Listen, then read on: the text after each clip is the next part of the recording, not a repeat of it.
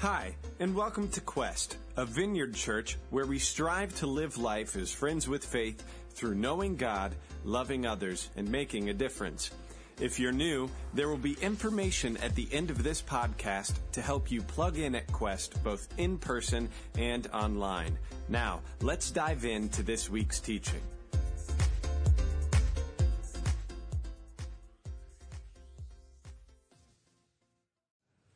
So last week we started the series on, it's a very non-traditional Christmas series. We're not talking about the angels and all that stuff. We're talking about a guy named Hosea, the prophet Hosea.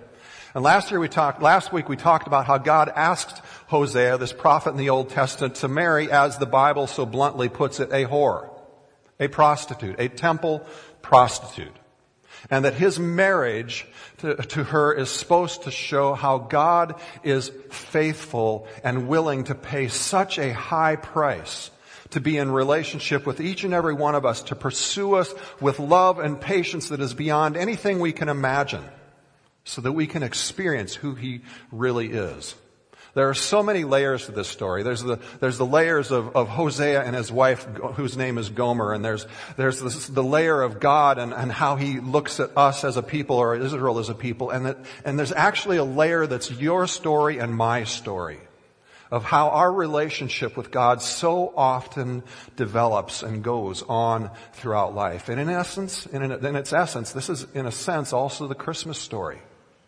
It's the Christmas story of God coming to us, of God sending Jesus to us as a baby to faithfully love us even when we were unfaithful and we weren't sure we wanted to love him even, to arrange perfect forgiveness, to save us, to rescue us, and to bring us into the kind of beautiful love and beautiful relationship with him and with each other that we long for. So last week we focused on the story from the perspective of Hosea and God. What was this like for Hosea and God? This week and next week we're going to spend most of our time looking at this from the perspective of what was this like for Gomer to get married to this man? What did she feel like? Did she feel unworthy? Did she feel driven to measure up? We see in her this struggle through this story to receive the love of her new husband, and this temptation to return to her former life as a prostitute. And in her story, we're going to see over these next couple weeks, why do we struggle at times to receive God's love? Why do you and I struggle to remain faithful to God?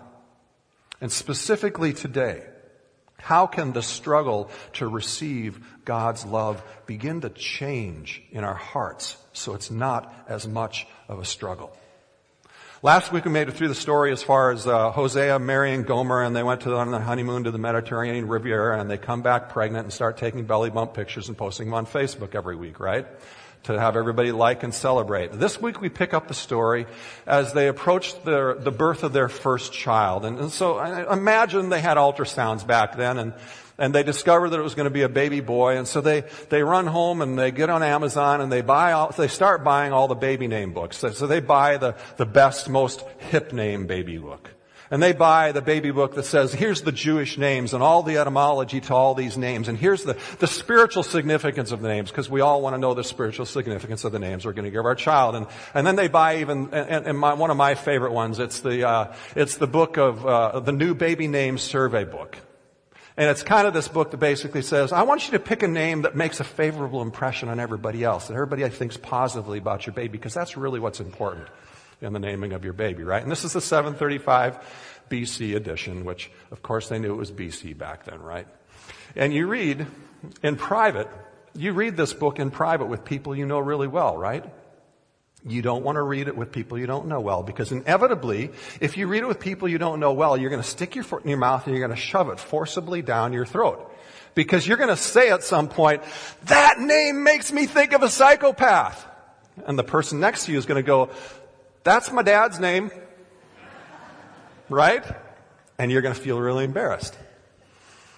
I think all of us as parents, when picking a name for our child, we want to be careful to not pick a name that has baggage.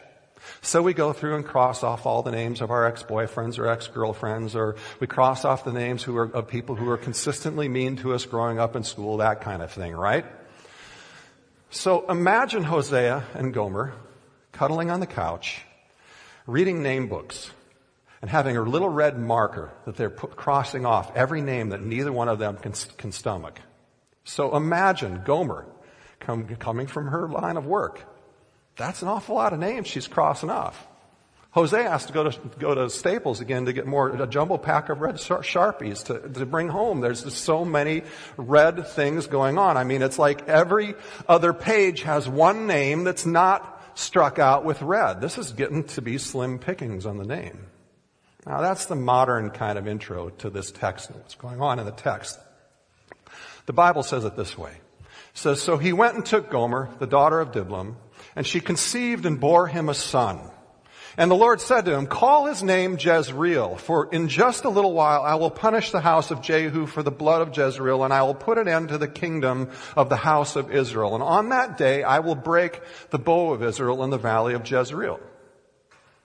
Child 1. She conceived again and bore a daughter. And the Lord said to him, call her name Lo Ruhamah, which means no mercy. For I will have no mercy on the house of Israel to forgive them at all. But I will have mercy on the house of Judah, and I will save them save them by the Lord their God. I will not save them by the bow, or by the sword, or by the war, or by horses, or by horsemen. And when she weaned no mercy, she conceived and bore a son. And the Lord said, call his name Lo-Ami, which means not my people. For you are not my people, and I am not your God. Now, I've known some people whose names I wonder at, what were their parents thinking when they named them that, right? Just for fun, I looked at the worst baby names of 2016. I looked up several lists online, and the top honors across several lists was this name. It says the name Elizabeth. That's not a typo. So is that morning breath? Is it garlic breath? Is it beer breath? What does Elizabeth breath smell like, right? The next name that made a lot of the list was Maverick. Now, again, that's not a typo. I mean, Maverick, that's a great name. I think that'd be a strong name. I think I'd like that. But could you just name me and spell it the normal way so I don't have to spend half of my life telling people how to spell my name and watching them go, what? I mean, come on. Another person named their baby, Baby. Here's one that really rolls off your tongue. Another person named their child Little Sweetmeat. How do you like that one?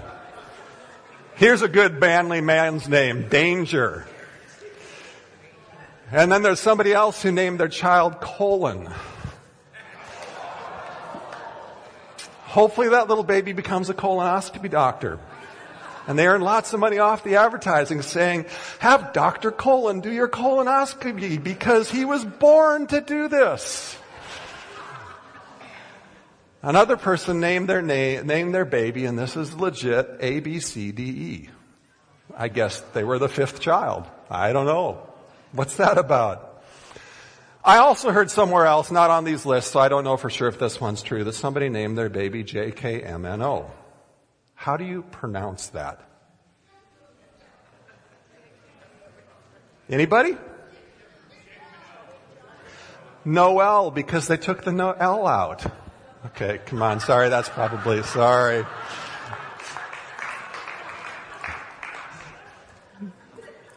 But God has Hosea take baby naming to an whole new level of bad. The first child is named Jezreel. And if you understand Israel's history, what that brings to mind for them is this, in the memory of the people, is a time of sexual decadence, of treachery, resulting in the murderous shedding of innocent blood. It's like, it would be like if somebody in Germany who was a Jew named their kid Dachau and made him walk around Germany with that name, being called that all the time. Everywhere the child went, they would be reminded of how God would not allow unrepented of sin, the gross injustice of murdering innocents, to go unpunished. Talk about setting a child up for a complex. But it gets worse. The second child, Lo Ruhamah, means no mercy, no pity. Everywhere she went, as teachers would call out her name at school, people would be reminded that God was past the point of mercy, that His mercy has a limit. After more than 200 years of pleading with Israel to change, God is saying to them, the consequences of your sin will now be fully reaped. I will no longer restrain the consequences. I'm going to break the bow. I'm going to break your trust in your military and your strength of yourself. I'm going to break the trust you have in that. And I'm going to show you how feeble you truly, really are when you're trying to be self-sufficient instead of faithful in relationship to me. And it goes on from there. A daughter named No Mercy. Can you imagine that name? So she goes to the teacher and says, "Teacher, can I have some mercy and an extension on my homework?"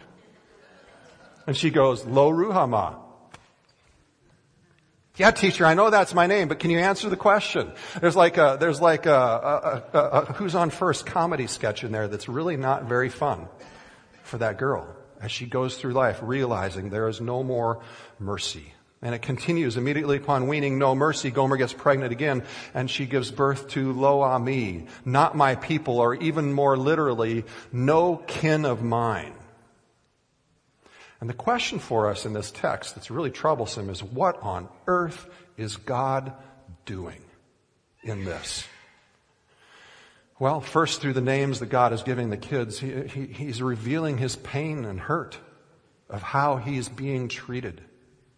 If you've ever been cheated on in your marriage or betrayed in a friendship or a relationship or taken advantage of or abused, you know a measure of the pain that God is feeling. God felt cheated on. His people, the ones He created, the ones He loves so dearly, are committing spiritual adultery. And God is wearing His feelings on His sleeve. And He has every right to be hurt and angry and sad. It's interesting. In fact, most scholars believe, because of the wording in the text, the first child, it says, she bore to him, and that same phrase is not used for the next two children. And most scholars believe that the next two children are actually not Hosea's children. They were born not from he and Gomer, but from adultery on her part, or possibly Gomer doing some prostitution on the side while they're married. Gomer commits to marriage with Hosea and then betrays him in unfaithfulness. And Hosea is still committed to loving her and raising her and the children. How do you think that makes Hosea feel? See, this is how our sin makes God feel. When He gives us all we have, and He commits Himself to love us in faithfulness. And we say yes to that love and say we want to follow You. And then we choose after a time to take that which He gives us, our time, our money, our effort, our focus, our whatever it is, to look to created things, to try to be the source of our happiness and our meaning. And it brings great depth of pain and sadness and grief to God. If you are here and you know that there are some things in your life that you're doing that are rejecting God, that are unfaithful to Him, this is how your actions make God feel. Betrayed, grievously sorrowful, and angry. But not the condemning kind of angry. Rather, it's a truly righteous anger, and not the kind of righteous anger that we so often talk about when we say we're having it, where we're just really trying to prove that we're right and we're better than the person we're talking to. It's the kind of anger that says, I love you and I still love you, and everything inside of me is crying out for you to receive that love. But you continue to betray me. It's that kind of an anger. Hosea 2, God is speaking, and He sheds more light on how He feels about this. And He's talking to His people, Israel, and He says, and she did not know that it was I who gave her the grain and the wine and the oil, and who lavished on her the silver and the gold which they used for Baal, the god Baal. And therefore I will take back my grain in its time, and my wine in its season, and I will take away my wool and my flax, which were to cover her nakedness. And I will stop giving you the abundance and blessing I have been pouring out. What God is saying, I'll stop giving you that blessing, and I'm going to let you stand on your own. I'm going to let you come face to face with your demand for self-sufficiency and how much poverty of spirit and how much poverty of relationships and how much poverty of your body that's going to bring you when you pursue in other ways what only I am intended to give you in relationship. And he says, now I will uncover her lewdness in the sight of her lovers, and no one shall rescue her out of my hand. And I will put an end to all of her mirth and her feasts and her new moons and her Sabbaths and all her appointed feasts. You see, God is saying, I'm going to allow you to experience the hollowness, the pain, the sadness, the full depression of life without Him in its full effect. He says, I will lay waste her vines and her fig trees, of which she said, these are my wages, which my lovers have given me. Even though God is really the one who has given her everything. See, God's pain and righteous, loving, justified anger is on display.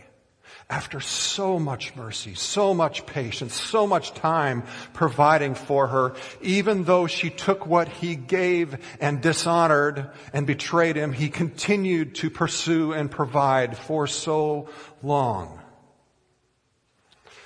But God is doing something so much more than just showing His pain in this passage.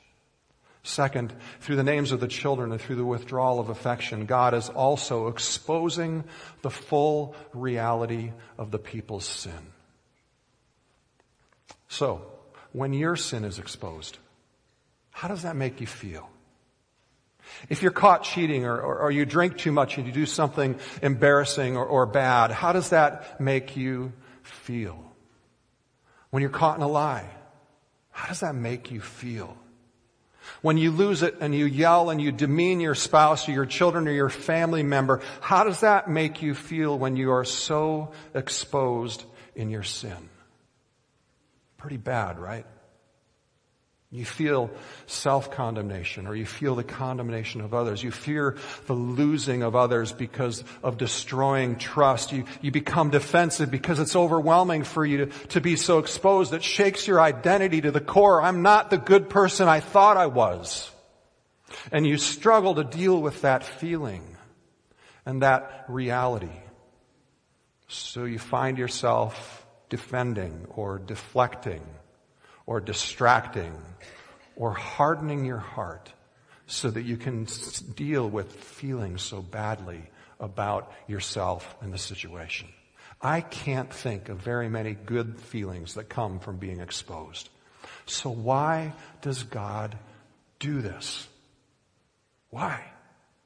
The names of the children are exposing the sin of the people in a kind of an in-your-face kind of a way. Is He just mean? Is He just trying to break us down so we're completely humiliated and hit bottom and change? Is that what God is doing?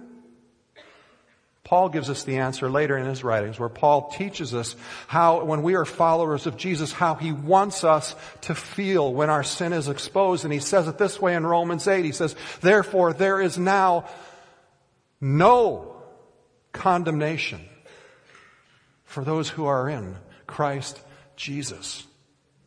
And remember, he's saying this coming out of Romans 7, where he bemoans the fact that all of us tend to do things we don't want to do. We sin even when we don't want to sin. And yet he says, I want you to face this sin without that feeling of condemnation. And Paul describes what that's like more in his life later on in 1 Timothy 1. He says it this way. He says, and the grace of our Lord overflowed for me with the faith and love that are in Christ Jesus. And the saying is trustworthy and we're deserving of full acceptance, 100% complete acceptance. This is not an overstatement that he's about to say. That Christ Jesus came into the world to save sinners, of whom I am the foremost, he says. Paul. The Apostle Paul, likely the greatest Christian outside of Jesus to live in all of history. That Paul says, I am the foremost of sinners. And you can trust that statement to be true. I am absolutely in need of grace and salvation from Jesus, he says. Now, it's easy for us to be comfortable with confessions in our own life and other people's lives when we say, I once was blank, but now I'm blank, right? Whether that's as I once was sinfully abusive and using women for my own pleasure, and now God saved me and taught me to love one woman, my wife, faithfully, or whether it was I once used to be controlled by anger and now I am at peace and I can deal with those situations differently. That's easy, but Paul isn't saying that. What he's saying is in the present tense. He's saying, I am the foremost of sinners right now, in this very moment.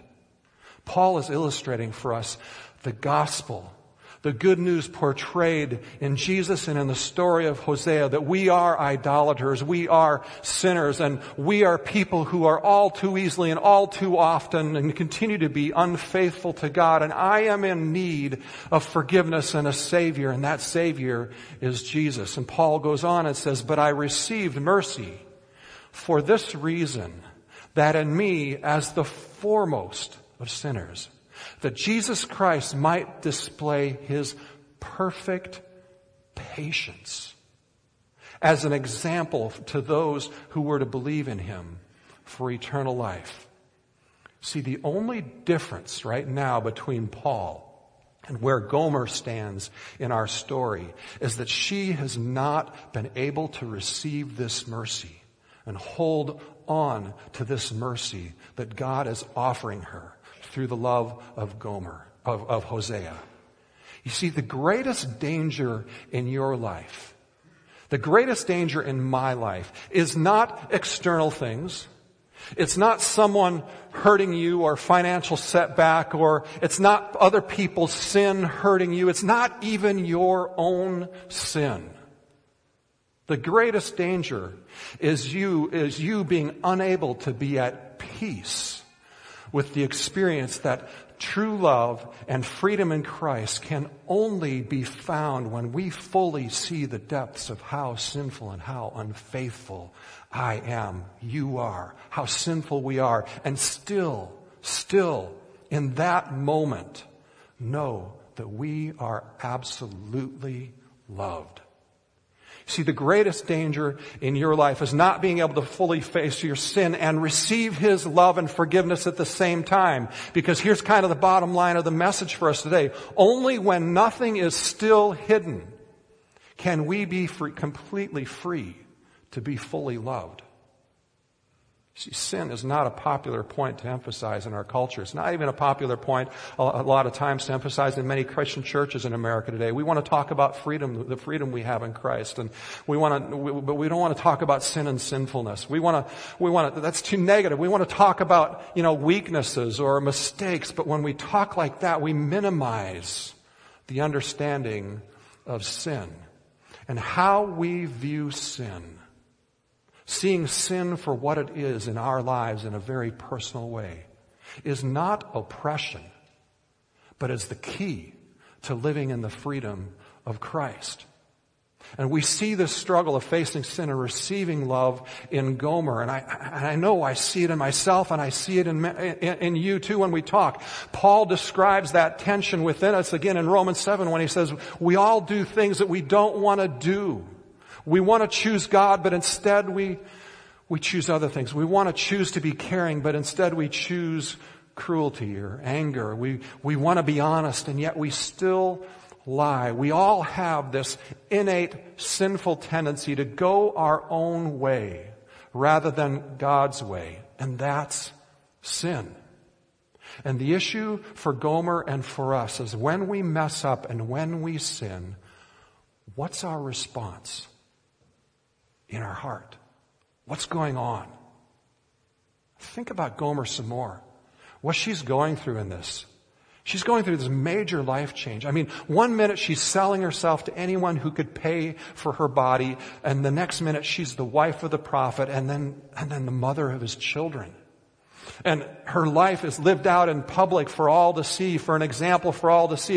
It'd be kind of like if a Kardashian married a Billy Graham type figure today, right? And it'd be all over the tabloids and the news. Everybody'd be talking about it. What's Gomer's response in that moment? You can see in her this covering and this hiding of sin. You can see imagine this minimizing of sin. And the question for each one of us is, what is your response? What is my response when we sin? Is it just to try to act good and just say, well, that was a mistake and it's not a big deal. It's no big deal. See, if Gomer or if you and I say, I follow God, I'm a Christian, but I never really changed. My life isn't all that much different now than it was before I received Christ. Then the Apostle Paul is going to probably say to you, I doubt you have ever experienced the grace of God. Because when we truly experience the love and the grace and the forgiveness of God, it brings a power and it brings a freedom to our life to begin to change. Grace is a lot like a hot shower. If you jump in it when you're filthy from sin, you can't come out the other side not being cleaner and a little bit better smelling, right?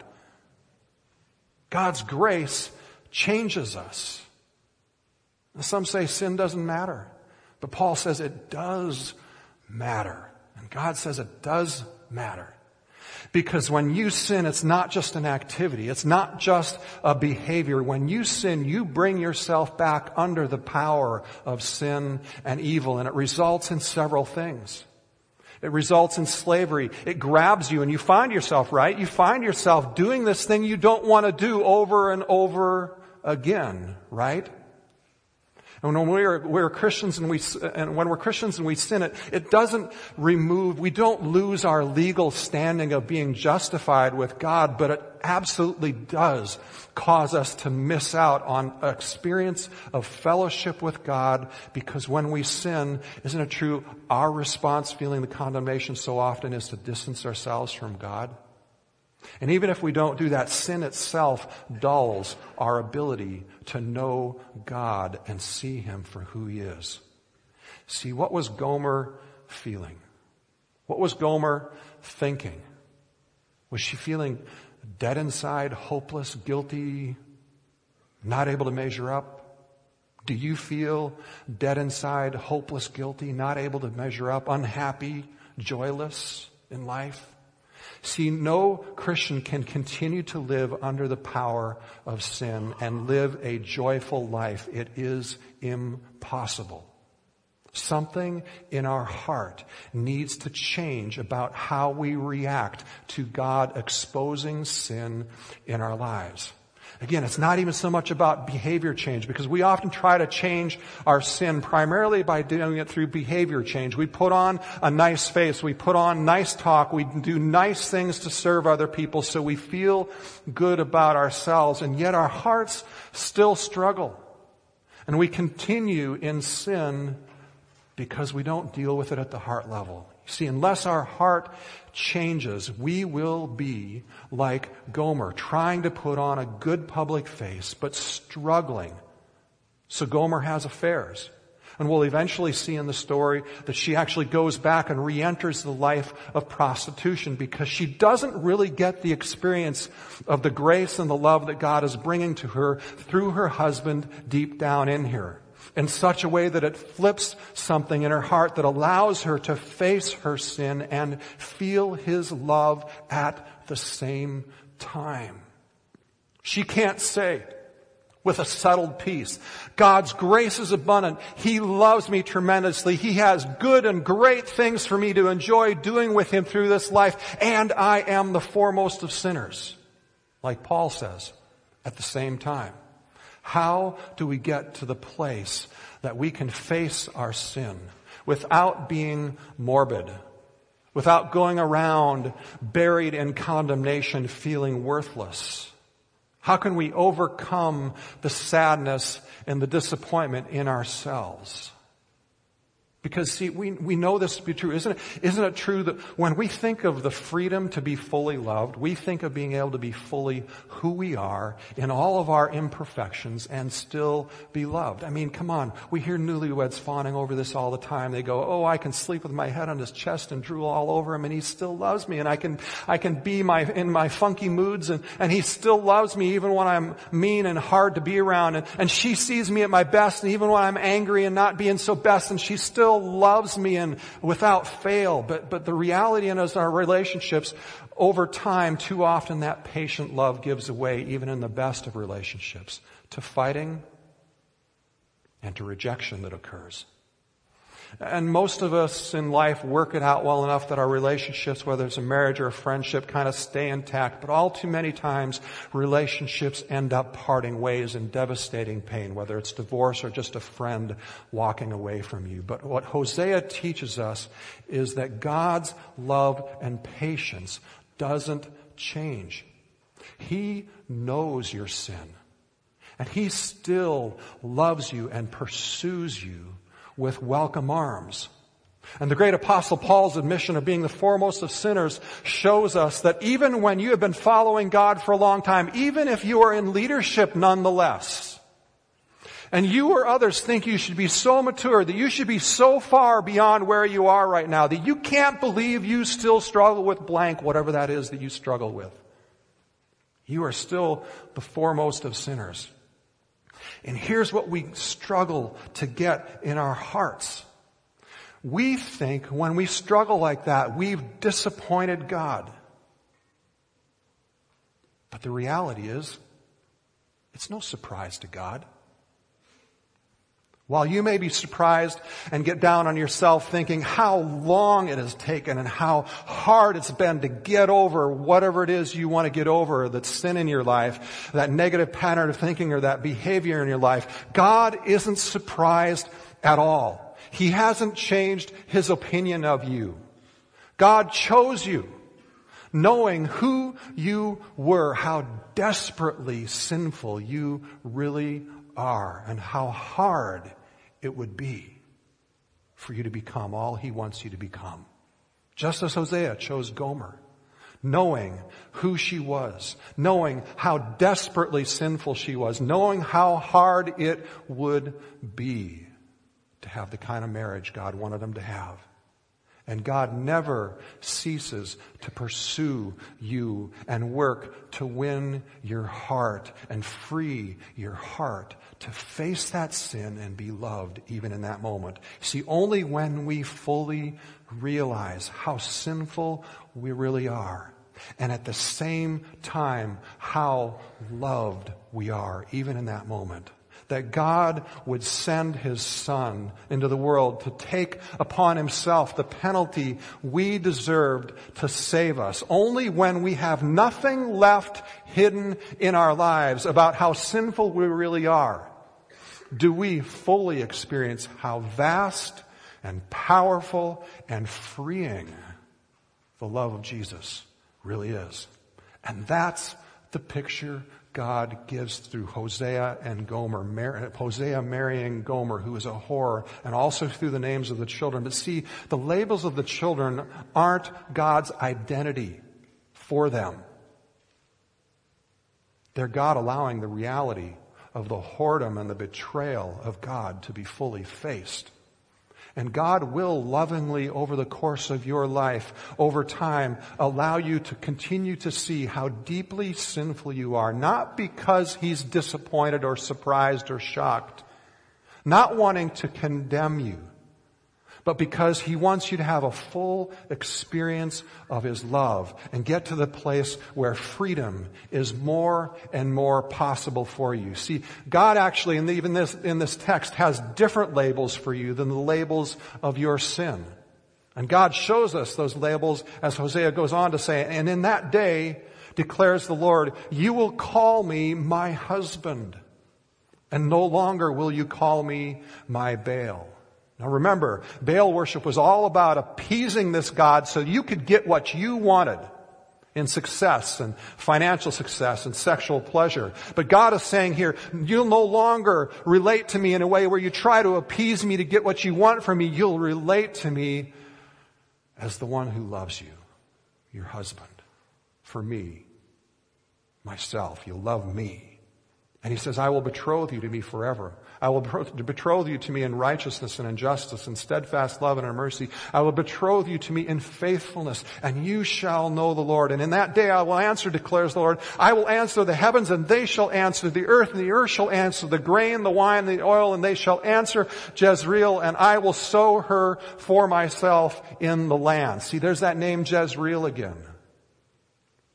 While Jezreel brought shameful, painful, sinful memories to the minds of the Israelites because of their past.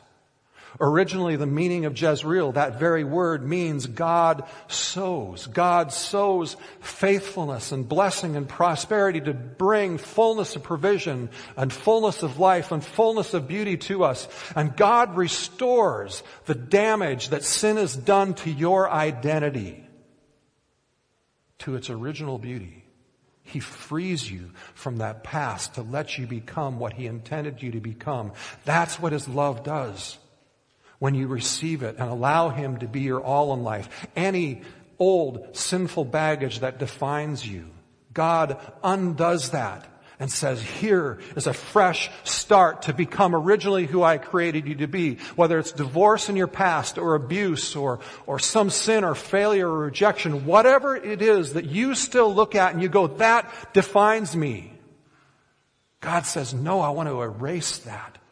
Would you face that sin and let me pour out my love even on you in that moment and give you a new, fresh start. And the text goes on and says, I will have mercy on no mercy. Remember, that's the child's name. And I will say to not my people, you are my people. You are my kin and my family, and you always will be my family. And then he shall say, you are my God. You see, only when we fully get to the true reality of how sinful we are do we even have a chance of fully receiving the love and grace that Jesus gives us, and we get to rest in Him and leave our striving behind. But that requires we face our sin instead of keeping it hidden. And how do we do that? And we're not going to be able to do all the hows today, but because it's really hard. Because our natural reaction when we're accused of sin and when we're caught in sin is to defend, to fight, and to flee, right? And God in this Hosea story is inviting us to flee, but not flee to hide from Him, to flee into His arms, to confess and experience His love and forgiveness. Inviting Gomer to the experience of God's love by allowing Hosea to truly love her, and the people to get a glimpse of God's love by watching their relationship. James later in the Bible teaches us that sometimes, just like the people need to watch Gomer and Hosea's love to understand that sometimes love of God comes to us through others. He says it this way, he says, confess your sins to one another. Why?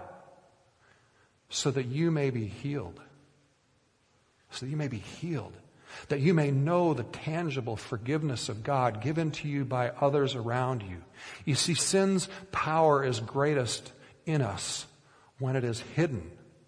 And God wants that hiddenness to go away. I've seen the damage of hiddenness of sin in my own life, and I've seen it in so many people's lives over the years of ministry. I've seen people leave a church or leave a marriage or leave a friendship, and what's really driving them in that departure is the hiddenness of their sin. They don't want others to know about their anger problem or their alcoholism or their marriage problems or their porn addiction or their gambling addiction or whatever it is, or their greed, because they don't know how to be real with their sin with other people and not feel condemned, but instead to feel loved. So when those issues become apparent and they fear their friends finding out, they leave. They go somewhere else. And it's so sad because they never allow themselves to experience the grace of God through others to them, and they never find freedom. And church and faith remain simply focused on behavior, having a good image, feeling good about oneself. And they miss the whole point of the heart change that God wants, for us to be able to be free to face our sin and experience His love through Him and through each other in that moment. So what's the sin that you're most struggling with right now in your life? You can take a practical action right now towards it as the worship team comes right now by confessing your sin to God.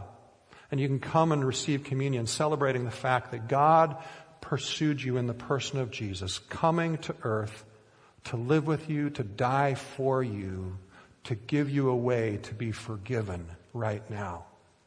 And Jesus didn't love imperfectly, like the people from your past who loved you and all your flaws, and they eventually got angry and frustrated with you, and they eventually rejected you.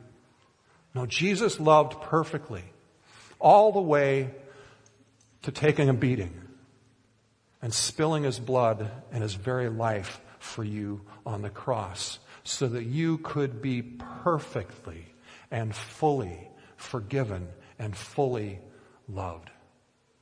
If you're here today and you've always approached your faith as kind of a moral exercise, you've been one of those people who said, I just want my kids to go to church because they need good morals, and it's never been a relationship and never had that encounter of love with God, that you've never decided to be all into that relationship with God, I invite you right now to come today and receive communion differently today, maybe for the first time, to confess your sins, to thank Jesus for coming near and pursuing you with perfect love, and receive His forgiveness today. Receive His proposal to you that you would follow Him in faithfulness your whole life and be loved by Him and know His love throughout every moment of your life.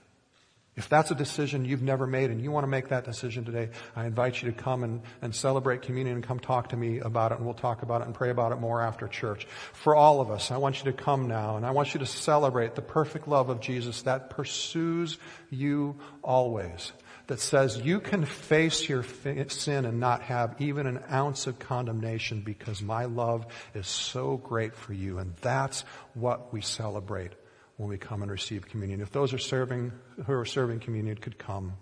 Lord, we ask that your presence would just come right now and that you would continue to do the work of your Holy Spirit. Lord, words alone cannot flip any of our hearts, but would you help our hearts even now in this moment when we so often respond with fear and distancing, and it's become such an innate response for us to deal with how badly we feel about ourselves when we mess up, when we sin. I pray instead that you would, for each and every one of us today, flip that more so that we can face our sin honestly and not be afraid of it, because your love is there in that moment for us. And would you help us experience that now as we worship through communion in Jesus' name. Amen. Come and receive.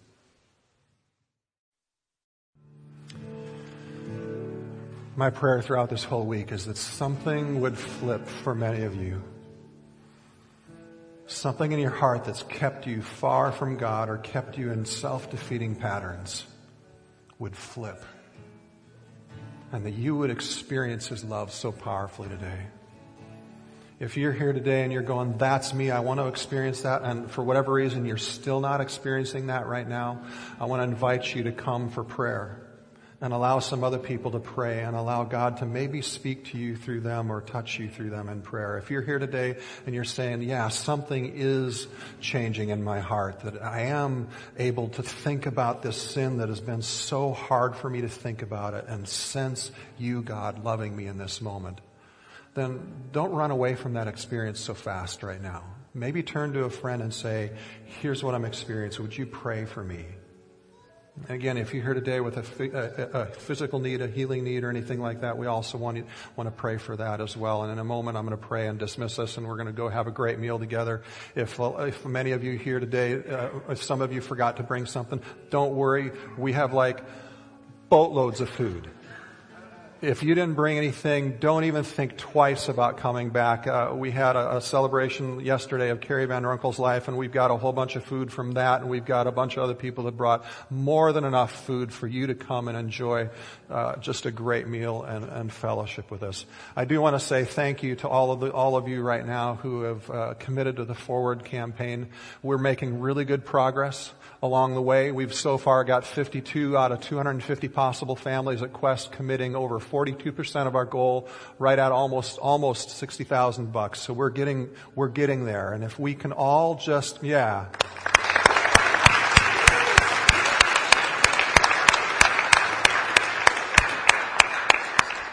I know we've done this fast, and a lot of times churches will take 6 weeks to do what we've done in 3 weeks, and I know some of you are still praying, still thinking. I just want you to continue to pray, and I want you to continue to ask God what you would do. If we can get over half of our people here participating, doing something, whatever that is, whether it's small, some of you can do big, and some of you can do $20, $10 a month.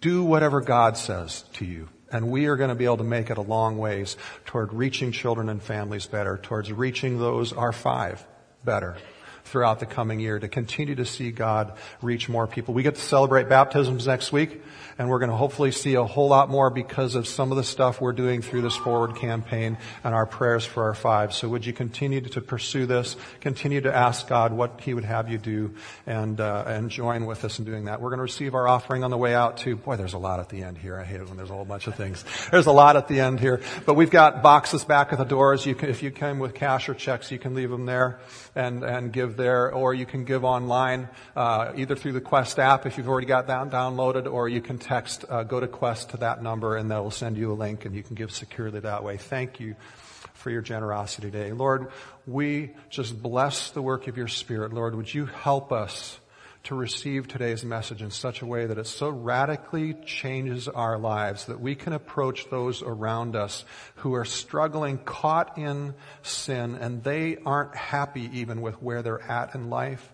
And we can bring the freedom of no longer needing to be hidden because you love them so well through us, and they experience your love and they come and follow you. And now, Lord, would you bless us with peace as we go and as we fellowship, as we get to meet some new people around us today and we get to spend time with friends eating. Would you bless our time together? Thank you, Lord, for this body, this church that you've assembled, and the good, great purposes you have for us. We look forward to the coming year. In Jesus' name, amen. God bless. Thank you for listening to this week's sermon audio. If you are loving Quest Podcasts, let us know on Facebook or Twitter by using the hashtag #GoToQuest. For more information about Quest, who we are and what we do, or if you would like to help support Quest financially, please visit us at gotoquest.org. That's GOTO Quest.org.